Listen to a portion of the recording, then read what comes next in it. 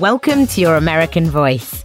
Today you will hear the full speech of Martin Luther King Jr., spoken powerfully and beautifully on the steps of the Lincoln Memorial in our nation's capital.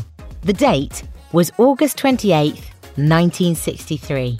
This American Voice podcast was launched on August 28th, 2021, 58 years later, in the honour of the man and his message.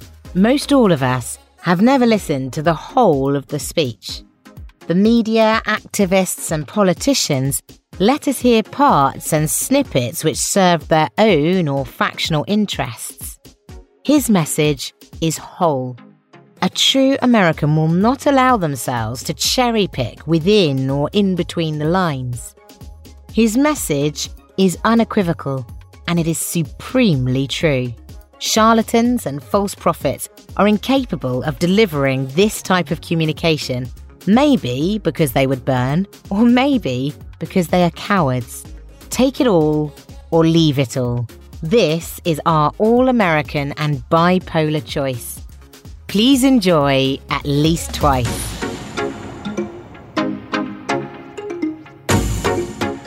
50 years ago, a great American in whose symbolic shadow we stand today signed the Emancipation Proclamation. This momentous decree came as a great beacon light of hope to millions of Negro slaves who had been seared in the flames of withering injustice. It came as a joyous daybreak to end the long night of their captivity. But 100 years later, the Negro still is not free. 100 years later, the life of the Negro is still sadly crippled by the manacles of segregation and the chains of discrimination. 100 years later, the Negro lives on a lonely island of poverty in the midst of a vast ocean of material prosperity. 100 years later, the Negro is still languished in the corners of American society and finds himself in exile in his own land. And so we've come here today to dramatize a shameful condition. In a sense, we've come to our nation's capital to cash a check.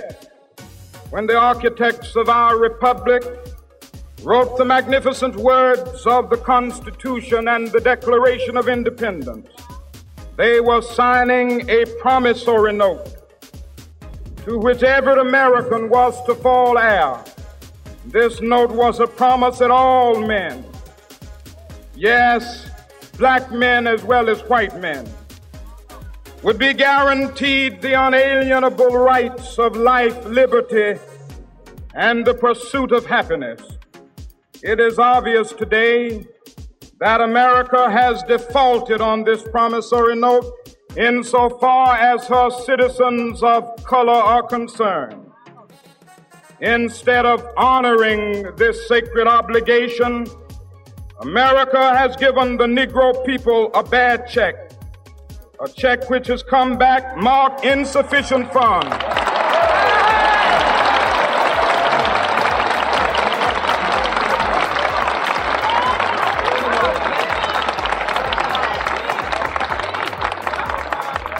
But we refuse to believe that the Bank of Justice is bankrupt.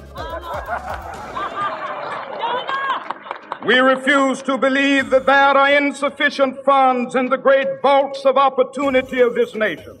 And so we've come to cash this check, a check that will give us upon demand the riches of freedom and the security of justice.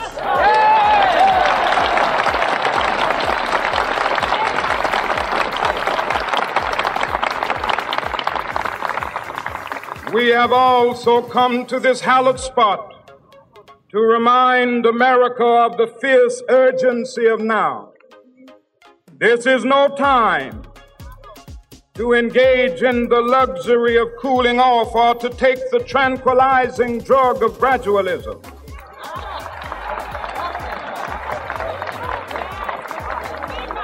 Now is the time to make real the promises of democracy.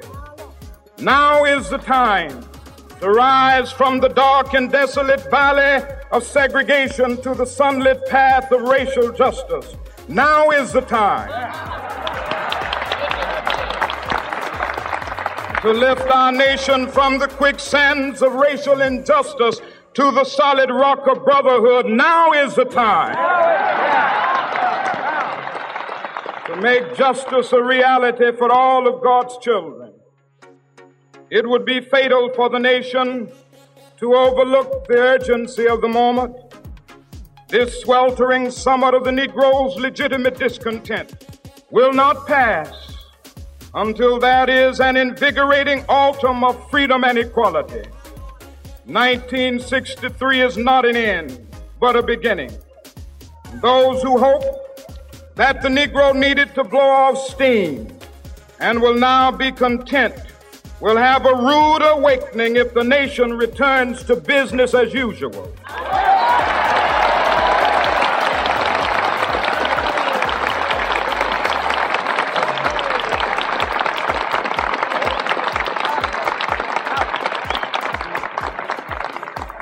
There will be neither rest nor tranquility in America until the Negro is granted his citizenship rights.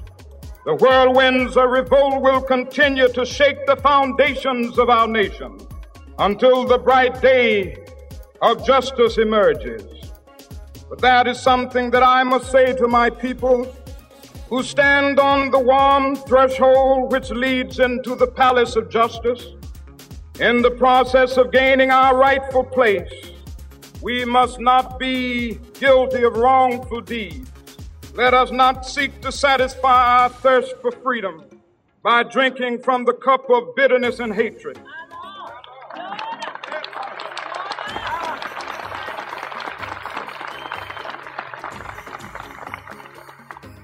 We must forever conduct our struggle on the high plane of dignity and discipline.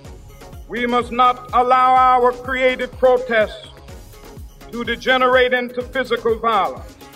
Again and again, we must rise to the majestic heights of meeting physical force with soul force. The marvelous new militancy which has engulfed the Negro community must not lead us to a distrust of all white people. For many of our white brothers, as evidenced by their presence here today, have come to realize that their destiny is tied up with our destiny.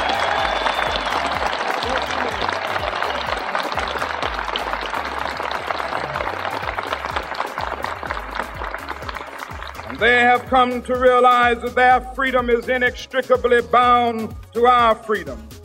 We cannot walk alone. And as we walk, we must make the pledge that we shall always march ahead. We cannot turn back. There are those who are asking the devotees of civil rights, when will you be satisfied? We can never be satisfied as long as the Negro is the victim of the unspeakable horrors of police brutality. We can never be satisfied as long as our bodies, heavy with the fatigue of travel, cannot gain lodging in the motels of the highways and the hotels of the cities.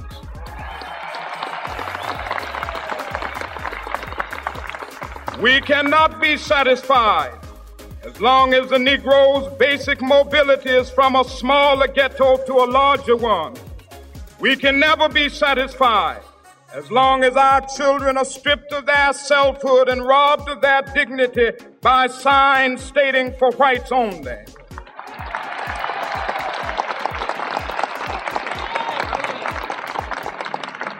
We cannot be satisfied as long as a Negro in Mississippi cannot vote and a Negro in New York believes he has nothing for which to vote.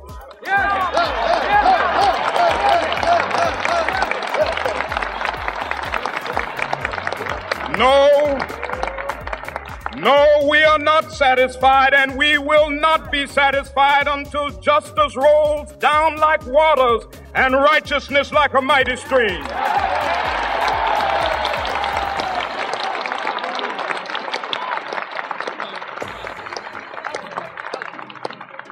I am not unmindful that some of you have come here out of great trials and tribulations. Some of you have come fresh from narrow jail cells. Some of you have come from areas where your quest for freedom left you battered by the storms of persecution and staggered by the winds of police brutality. You have been the veterans of creative suffering. Continue to work with the faith that unearned suffering is redemptive. Go back to Mississippi. Go back to Alabama. Go back to South Carolina. Go back to Georgia. Go back to Louisiana. Go back to the slums and ghettos of our northern cities, knowing that somehow this situation can and will be changed. Let us not wallow in the valley of despair. I say to you today, my friend,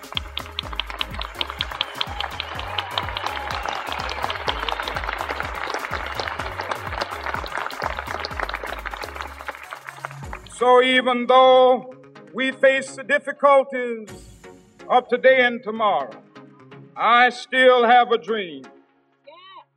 It is a dream deeply rooted in the American dream.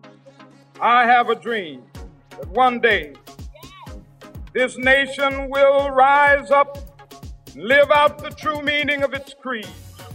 We hold these truths to be self-evident, that all men are created equal.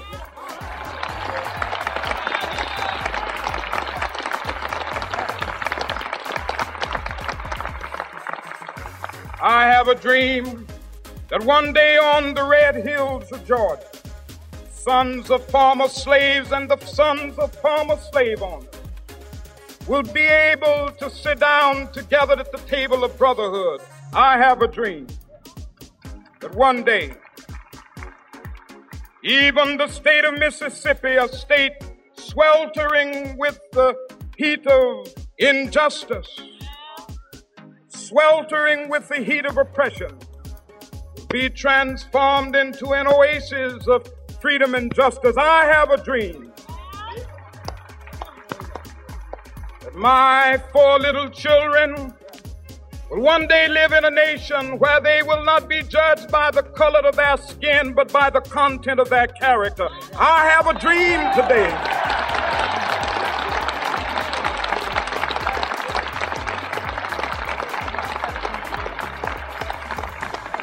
I have a dream that one day, down in Alabama, with its vicious racists, with its governor having his lips dripping with the words of interposition and nullification, one day right there in Alabama, little black boys and black girls will be able to join hands with little white boys and white girls as sisters and brothers. I have a dream today.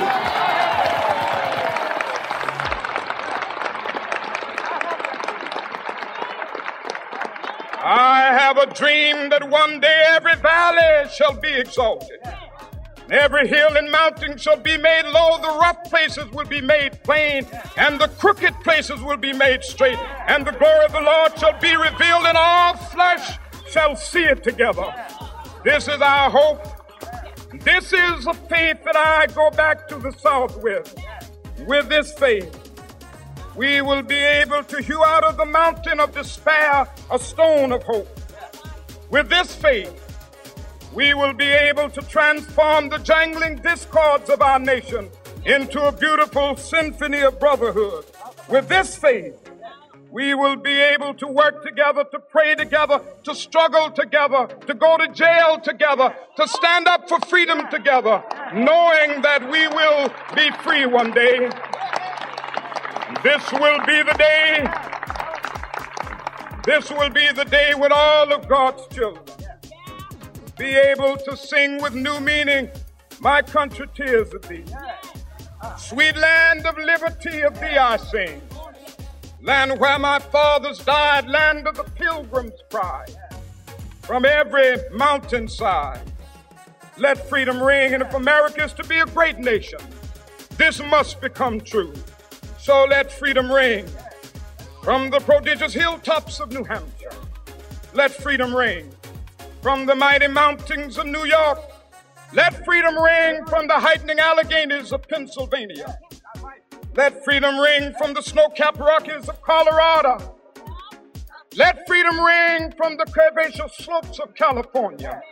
But not only that, let freedom ring from Stone Mountain of Georgia.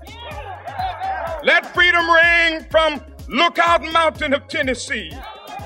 Let freedom ring from every hill and molehill of Mississippi, from every mountainside. Let freedom ring. And when this happens, when we allow freedom ring, when we let it ring from every village and every hamlet, from every state and every city, we will be able to speed up that day when all of God's children, black men and white men, Jews and Gentiles, Protestants and Catholics, will be able to join hands and sing in the words of the old Negro spiritual, free at last, free at last. Thank God Almighty, we are free at last.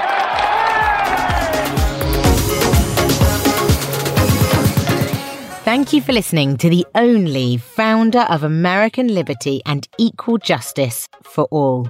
We hope his words become part of you from within. When they do, spread them to others in peace.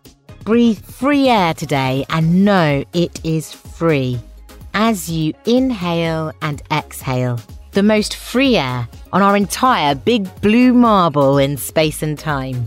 If you live on the 90% of our world where the air is not free, know that it is sweet. And know true Americans want it for you, equally and altruistically. Our only goal is global brotherhood and sisterhood, and the protection and preservation of your heritage and your faith, your cultural community. Cheers, and welcome to Your American Voice.